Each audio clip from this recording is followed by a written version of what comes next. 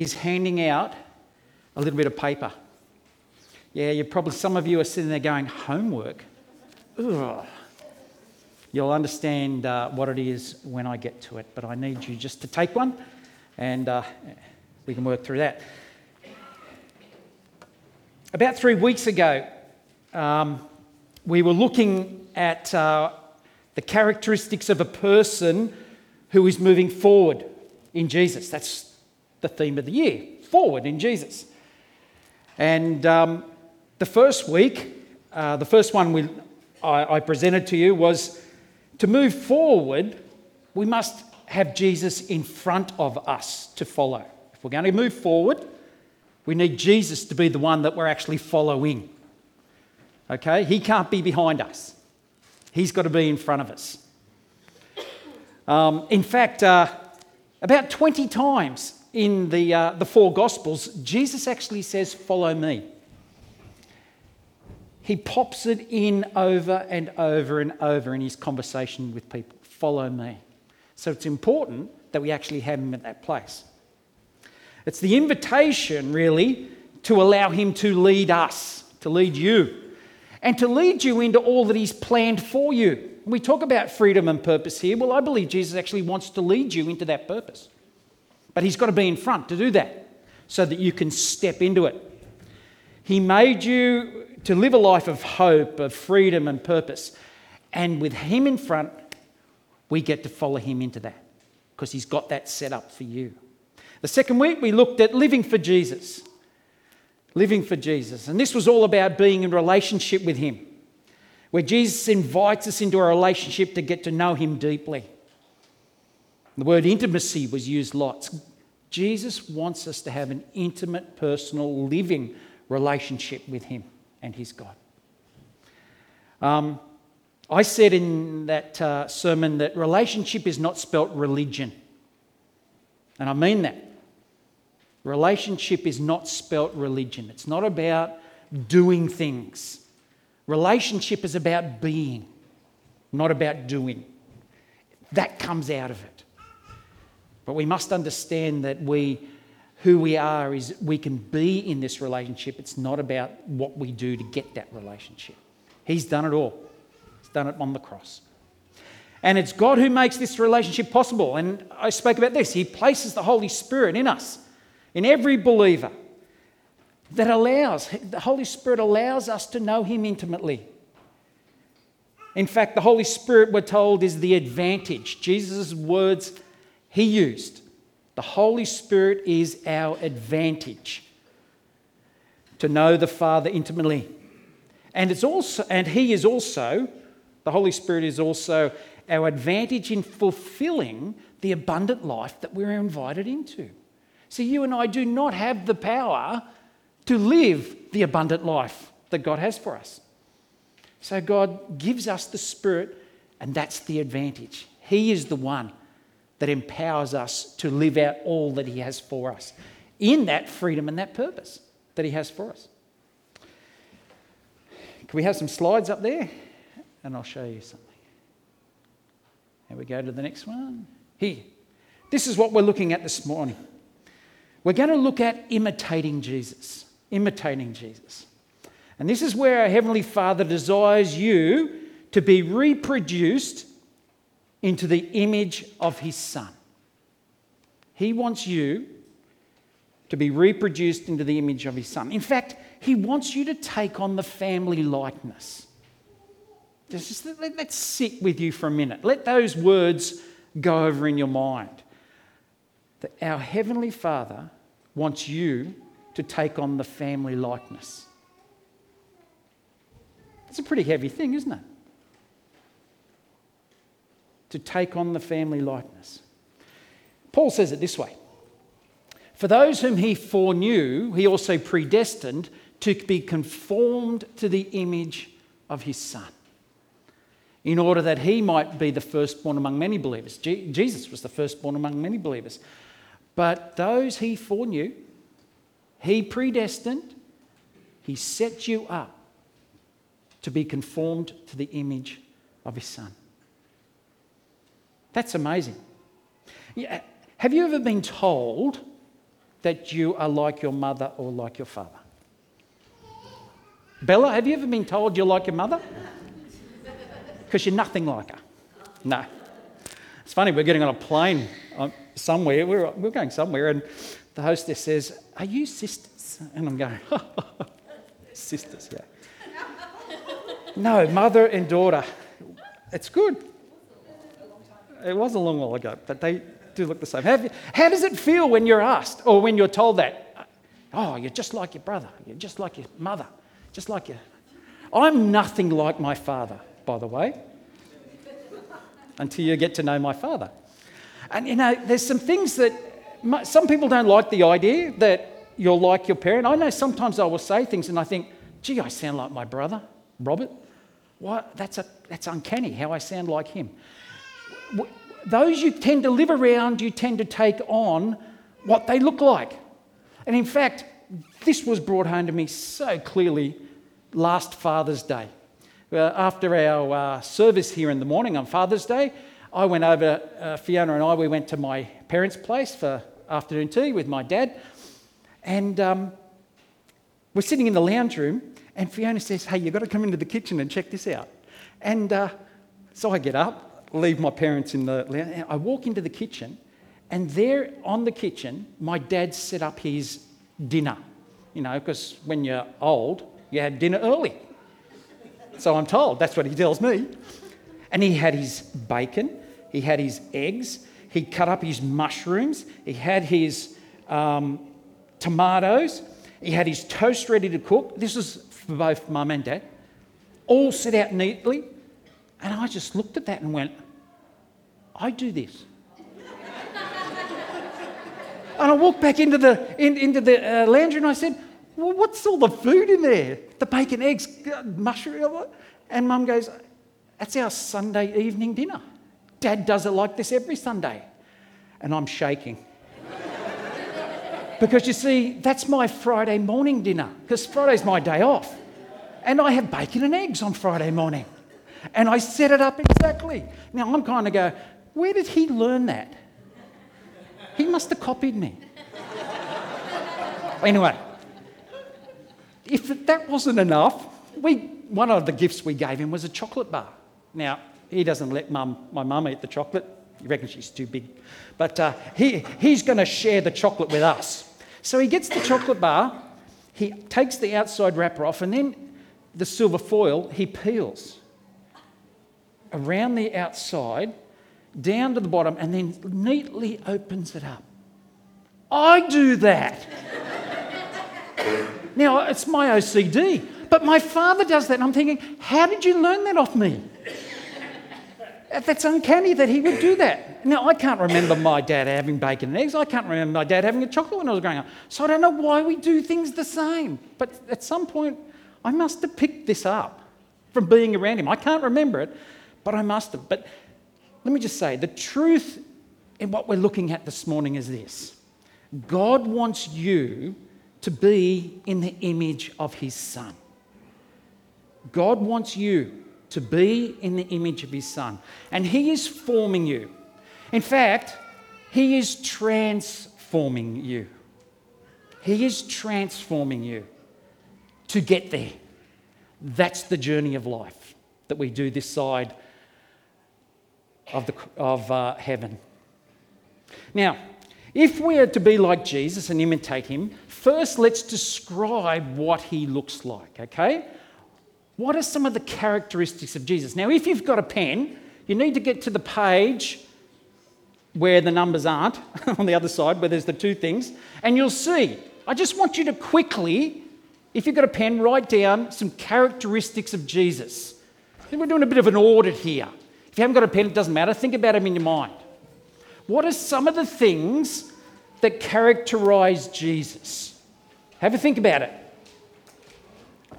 And I'm sure you've already got at least 5 in your head already. To save all the calling out, I'm going to help you. Here he is. Characteristics of Jesus. He's infinitely loving, isn't he?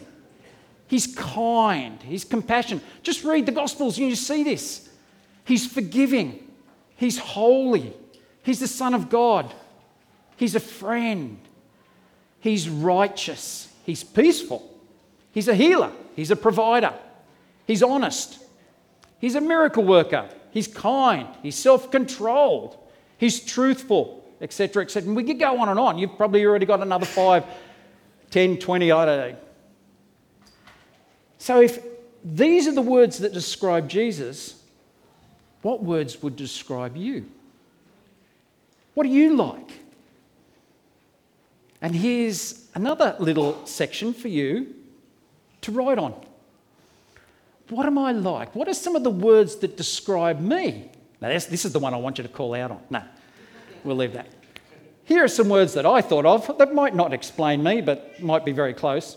I'm finitely human, where he's infinitely.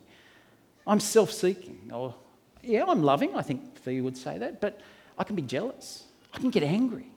I can be nice, but I can be very changeable.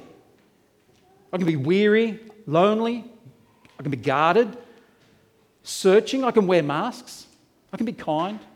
I know I can be inconsistent. Ask Bella that. Impatient, caring, but I can lack self-control. I can be hedonistic. I can be giving. I can be tired, restless, hurt, controlling, etc. That list I could really fill out. And the reason I put these two together is because when you write them out, you'll notice there is a difference between the two. And it's the difference between the two that has to be addressed if we are going to imitate Jesus. That's why I've given you that bit of paper, to do an audit. Because it's the difference between the two. When you look at the difference, you can see where God wants to work in you. You must be willing to lay down those things that are in opposition to who Jesus is if you are to imitate him. And that's why it's good to sit and to go, what am I like? What are you like? So that he can speak into those things. Not just the negative, the things that, he can also speak into the positive and say, I want you to move in this area or move in this way. I want to show you some verses. Oh, it's a lot smaller on that one. Okay, here we go. Luke 14, 25 to 35. Now great crowds accompanied him, and he turned and he said to them, if anyone comes to me and does not hate his own father and mother and wife and children and brothers and sisters, yes, and even his own life, he cannot be my disciple. Now I just want to stop there. Often when you read these verses, I know I did as a young Christian, you go, that's ridiculous. And you don't really read the rest of this chapter, these rest of these verses, because you're going, I've got to hate my mother and father? What is he talking about? Now, what's the 5th commandment? Honour your mother and father. Duh. So, God, have you got it wrong here? Huh? How can you say in one place I've got to honour my mother and father, and now you're saying I've got to hate my mother and father? That doesn't make sense. What does Paul say in Ephesians 5:25 about the wife? You should lay down your life and love her like Christ loved the church, putting himself upon the cross. Hold on, if I'm to love her like Christ loved the church, how can I hate my wife? And in fact, let's just go the big one there, and even my own life. I've got to hate my own life. Hold on, what's the first commandment? Love the Lord your God with all your heart, soul, mind, and strength, and love your neighbour as you love yourself. Hold on, love yourself, hate myself. I just don't get it. I don't get it. It doesn't make sense. Okay, I'll give you a little understanding when you're reading the Bible. This is something I've learned, okay? When I'm reading the Bible and I get stuck at a verse like this, it's usually me that's got it wrong, not God. So when I read something like this and I go, that doesn't make sense, I have to go a lot deeper to understand what he's talking about, because it's not God that's got it wrong here. I'm not understanding. And that is the best way to approach the Bible. There's more to it. Because if God is perfect, he hasn't got it wrong. Okay, now let's get back to it. Let's read the rest of it and I'll explain a little bit more to you. He says, if you don't hate these people, he says, you cannot be my disciple. Whoever does not bear his own cross and come after me cannot be my disciple. For which of you, desiring to build a tower, does not first sit down and count the cost, whether he has enough to complete it? Otherwise, when he's laid a foundation, he's not able to finish. All those who see it begin to mock him, saying, this man began to build and was not able to finish. Or what king going out to encounter another king in war will not sit down first and deliberate whether he's able with 10,000 to meet who comes out with 20,000? And if not, while the other is yet a great way off, he sends a delegation and he asks for terms of peace. So therefore, any one of you who does not renounce all that he has cannot be my disciple. You know, salt is good, but if salt has lost its taste, how should its saltiness be restored? If it's of no use, it is of no use either for the soil or the manure pile. It is thrown away. He who has ears to hear, let him hear. Now, this is Jesus speaking, and I often get this understanding when he says, he who has ears to hear, let him hear. He's going, think about this. This is important. Jesus puts it in there as a disclaimer. You need to understand what I'm talking about here. You see, in verse 25, let me just go back for a minute. Have a look at that first verse. It's very much here reported to us that when Jesus left the Pharisees' house, great crowds followed him. But as the account unfolds for us, you quickly start to see that he's not impressed with their enthusiasm. He's not impressed with the crowds that are following him. He saw through their outward appearance and he went straight to the heart of their desire to follow him. And this sermon that Jesus preaches here deliberately thins out the ranks. Deliberately thins out the ranks. This is what he was trying to do here. And basically he's saying, I want quality, not quantity. I want quality, not quantity. You see, Jesus only wanted those who were willing to count the cost to be his followers. And it's those people he will call disciples. And he goes on to explain that to be a disciple of Jesus or a true follower of his, that's what we're talking about, isn't it? Moving forward, means paying a price. What did this consist of? What was this cost consisting of then? Well, it meant taking a good hard look at yourself. Taking a good hard look at yourself. It meant removing anything that holds you back or weighs you down. Anything that stops you from progressing forward and imitating him. That's the challenge he's putting to them. Anything that holds you back, impedes your movement forward, anything that weighs you down, anything that stops you progressing, he's saying, get rid of it. It's not worth it. I've got so much more. You see, counting the cost means taking an audit. Taking an audit. Now, when Fee and I first got married, I don't know if it's my OCD, I said, we've got to have a budget. How many people in here have a budget? Okay, a few of you. You know, you've got, well done. Well, you've got this coming in, this is my sense, I've got this finance that's coming in and I've got expenses going out, somehow I've got to balance the books so that we don't get out of control. And in fact, in all the marriage counselling I do, I offer this as part of the marriage counselling to the young couples that I marry. I say, hey, I've got a budget, I can give it to you, whether you do it or not, it's not the case, but I'm going to help you out here, okay? And it's good, because some people get a bit lost because they don't have it. The ironic thing is, Fee's finishing up in her job after 16 years at the end of this year. Oh, she turns around because we don't know what she's going to do next year. She's unemployed. She says to me, we need to do a budget. Whoa, did I hear you right? We need to do a budget. We still haven't done it. I'm going, I kind of go now, she's taken it up. I don't have to worry about it now, so that's cool. So we haven't done it. But we must do it before she finishes up because we're going to have to readjust. what's coming in and what's going out. So she can retire, she says, yes. Okay, so we've got to do a budget, okay? Look, all a budget is an assessment, isn't it? It's an examination. It's a check on where you're at so that you can produce the right outcome. But can you stick to the budget? Hold on, afterwards. I'll talk to you after, Tony. Okay. And God is asking you to have a good, hard look at yourself. To get rid of anything that doesn't look like Jesus. That's what he's saying. He's saying review your life, your character, your attitude, your desires, your person, your actions. That's why I gave you that little piece of paper. It's your audit piece. Now, whether you use it or not, that's up to you and God. But I think it's good to sit down and say, God, what is it that you are like and what is it that I'm like and what do you want to work on? Okay?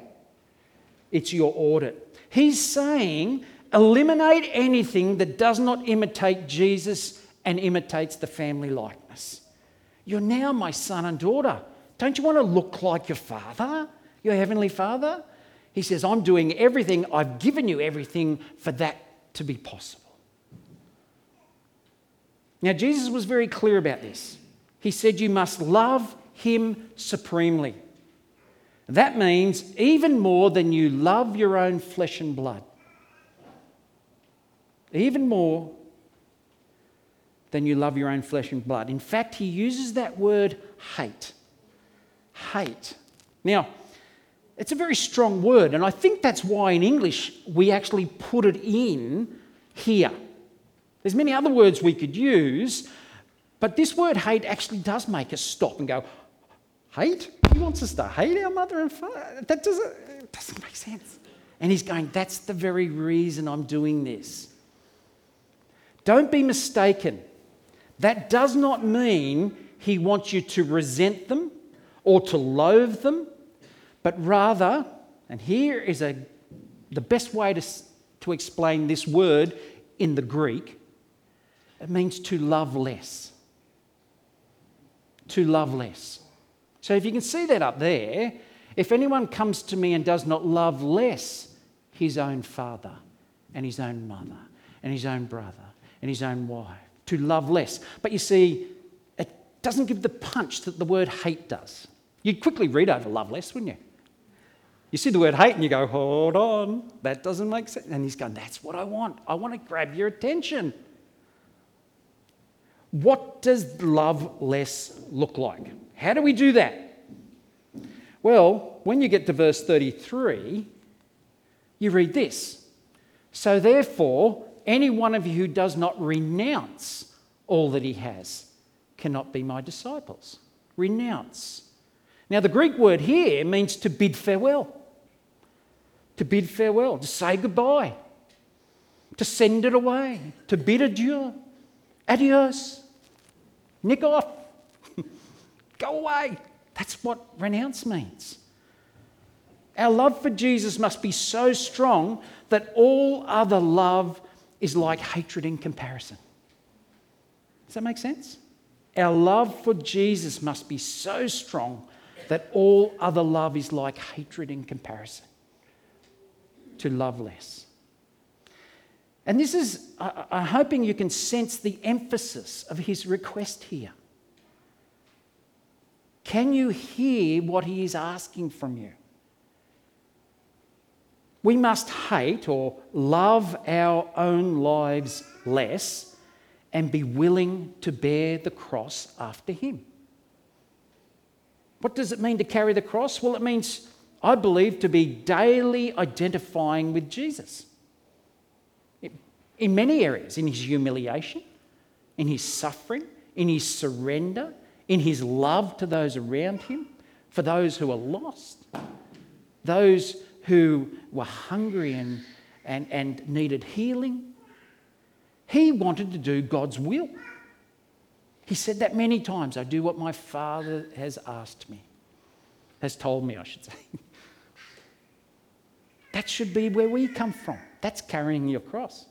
It means death to self, to bury our own plans and our own ambitions, and a willingness to serve him as he directs. You see, a cross is something we willingly accept as part of God's will for our lives. I'm going to say that again because that's not easy to accept because we are of the flesh. Our humanity goes, oh, that hurts because I thought I was in control. A cross is something we willingly accept as part of God's will for our lives. And do you know why he wants to do this? Look what it says here. Jesus told his disciples, if anyone would come after me, let him deny himself, take up his cross and follow me. For whoever would save his life will lose it, but whoever loses his life for my sake will find it. If you want to find out what abundant life is, this is where it starts. Now, I'm guessing the majority of you are sitting here because you want to find life. And it's not about just getting up and doing, a 40-hour week.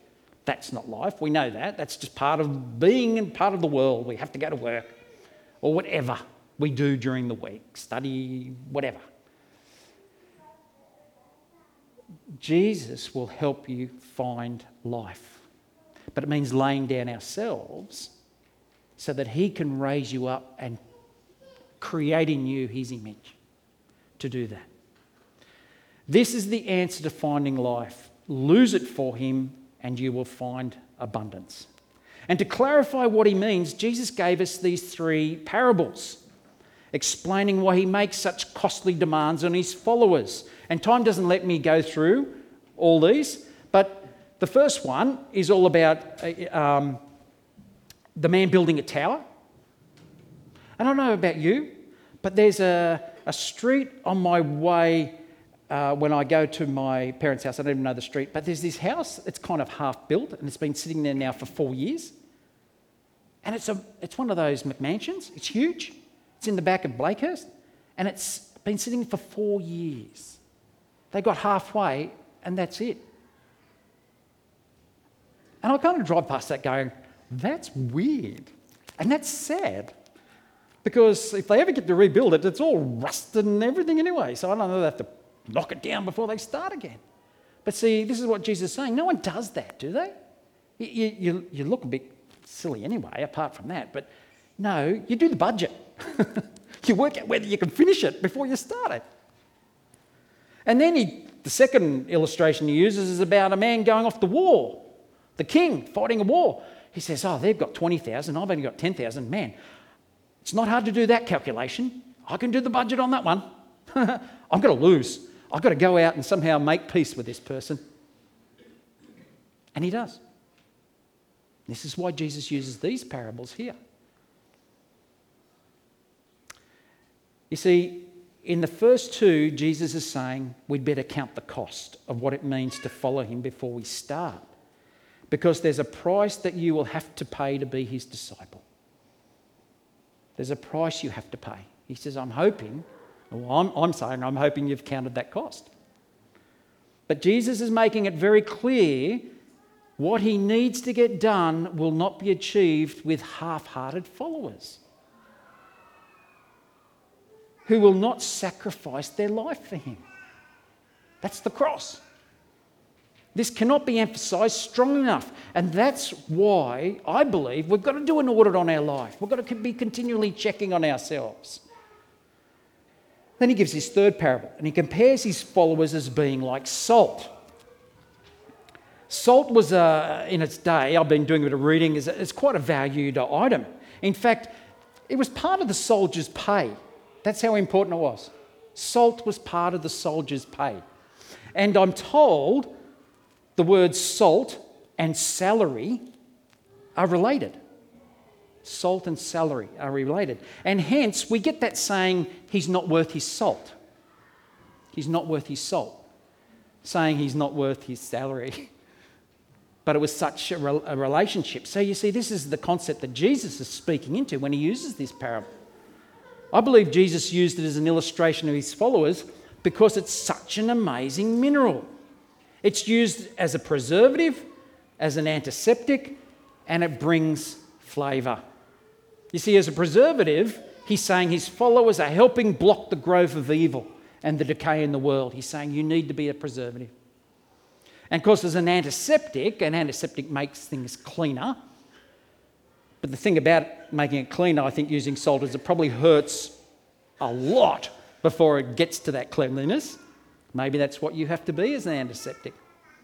And flavour enhancing. Hopefully, your presence enhances the flavour of the conversation or wherever you are working or living, that you change the mood as it is.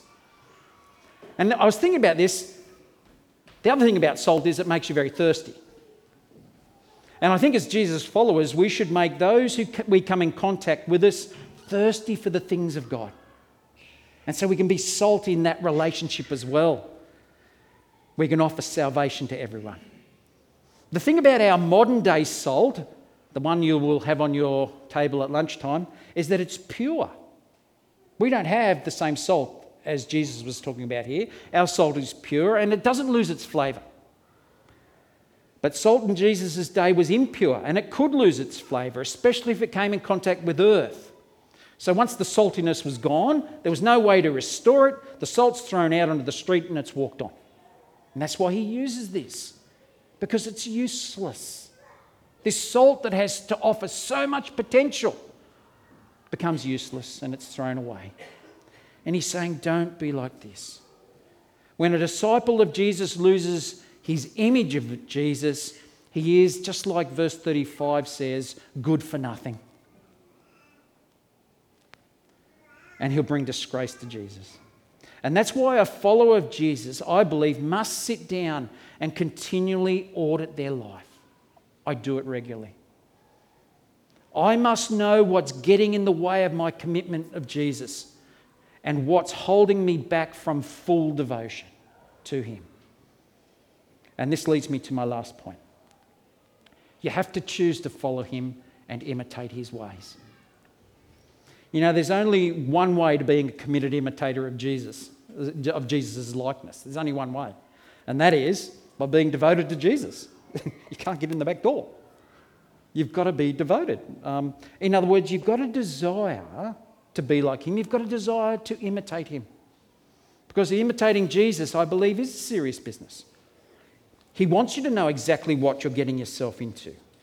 No illusions, no bargaining, no mistakes. He wants his followers to be the stones for his building, used in the first parable. He wants the soldiers of his war against the enemy. That's the second one. And he wants you to be salt for bettering his world. That was his third one. He's looking for quality. He wants to make you into the image of his Son. And the great thing about it is we already have a leg up, because it's Christ's righteousness that is placed on us when Christ died on the cross. I don't know if I've used this illustration, but it's like me taking off my self-righteousness, putting it upon Jesus who dies with my sin, but he takes off his righteousness and I put that on. So I stand here as one who is righteous in Christ. Paul talks about it all the way through Romans. That's why I have the potential to do the audit and actually fulfill it, because of Christ's righteousness on me.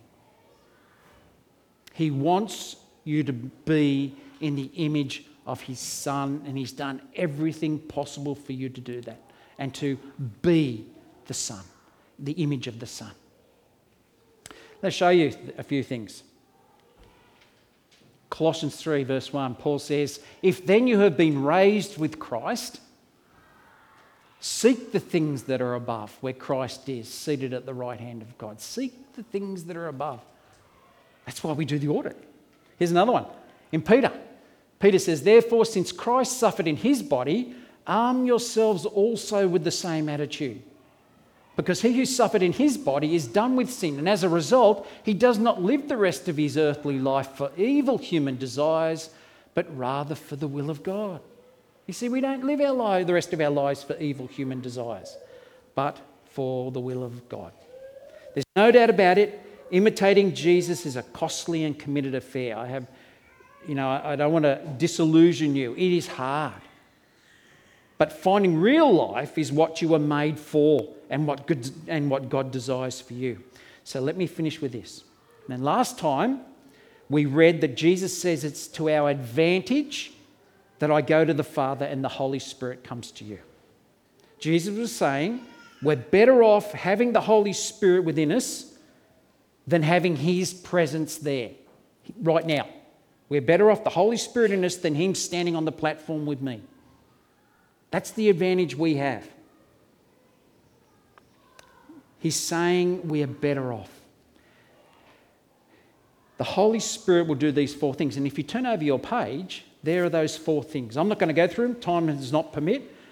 But these are the 4 things that he's going to do. You need to go home and read these, because this is how he's going to work in your life if you're willing.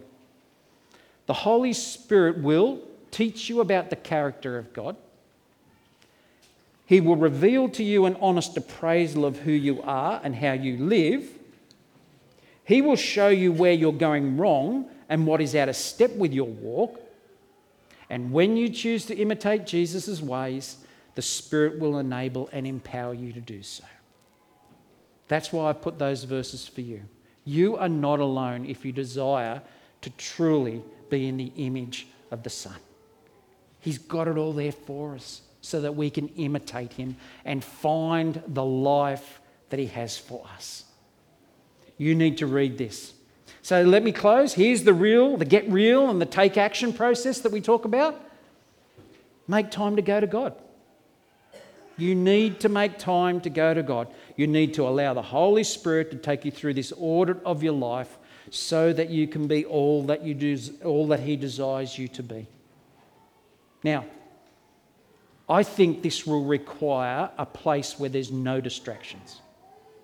And this is what I do. I find that quiet place where there cannot be distractions. And I mean a quiet place. And I mean a place where there's no technology. You can't have your phone dinging in the background. Find that place. Find a pen and a journal. Take it with you. Sit there and open your heart and listen to him. I do it often because God wants to speak to me. He wants me in the image of his Son. He wants me to imitate him to the world. And this is the challenge all of us get if we put up our hand and say we want to follow him.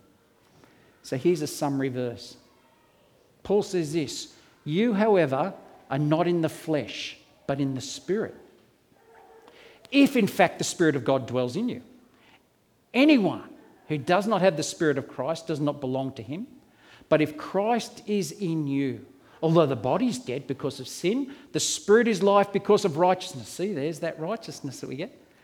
If the Spirit of him who raised Jesus from the dead dwells in you, he who raised Christ Jesus from the dead will also give life to your mortal bodies through his Spirit who dwells in you. It was the Spirit that got Jesus back up from the dead.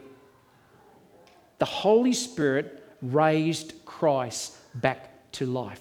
That same Holy Spirit dwells in you, and he will do the same. He can get you to rise up in areas you thought you were depleted in. You had no power over. He can do it. He got Christ up from the dead, and he will do it in you because he wants you to be in the Son's image. Be imitators of God, therefore, as dearly loved children, and live a life of love, just as Christ loved us and gave up himself as a fragrant offering and sacrifice to God. Let's pray. Father God, we thank you for your word this morning. We thank you that we have this opportunity in the hectic pace of life to actually be in your image. What an amazing opportunity that you've asked us to step into, to display you to the world. But you don't just leave us there stuck, working as hard as we can, trying our hardest to get there, but you say, my Spirit will be the power you need to get rid of that which holds us back and to press on to that which takes us forward. We thank you for the freedom that you offer us. We can break those chains and we can stand up and step into the purpose of what you have for us. We can actually move forward for you. We thank you for that. Can I just talk to those people who maybe not know Christ this morning?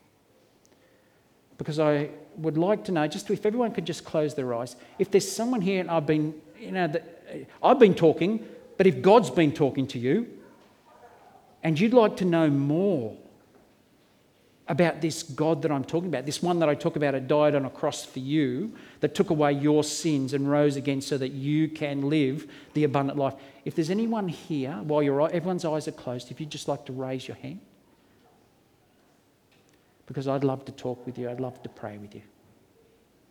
And it's your opportunity to have him lead your life and lead you into the fullness of it. Father God, we thank you that all of us have this opportunity together. May we step out in you. May you speak to us when we ordered our life, that we might be your people in your place, under your guidance. And we pray this in Jesus' name. Amen. Thank you, everyone.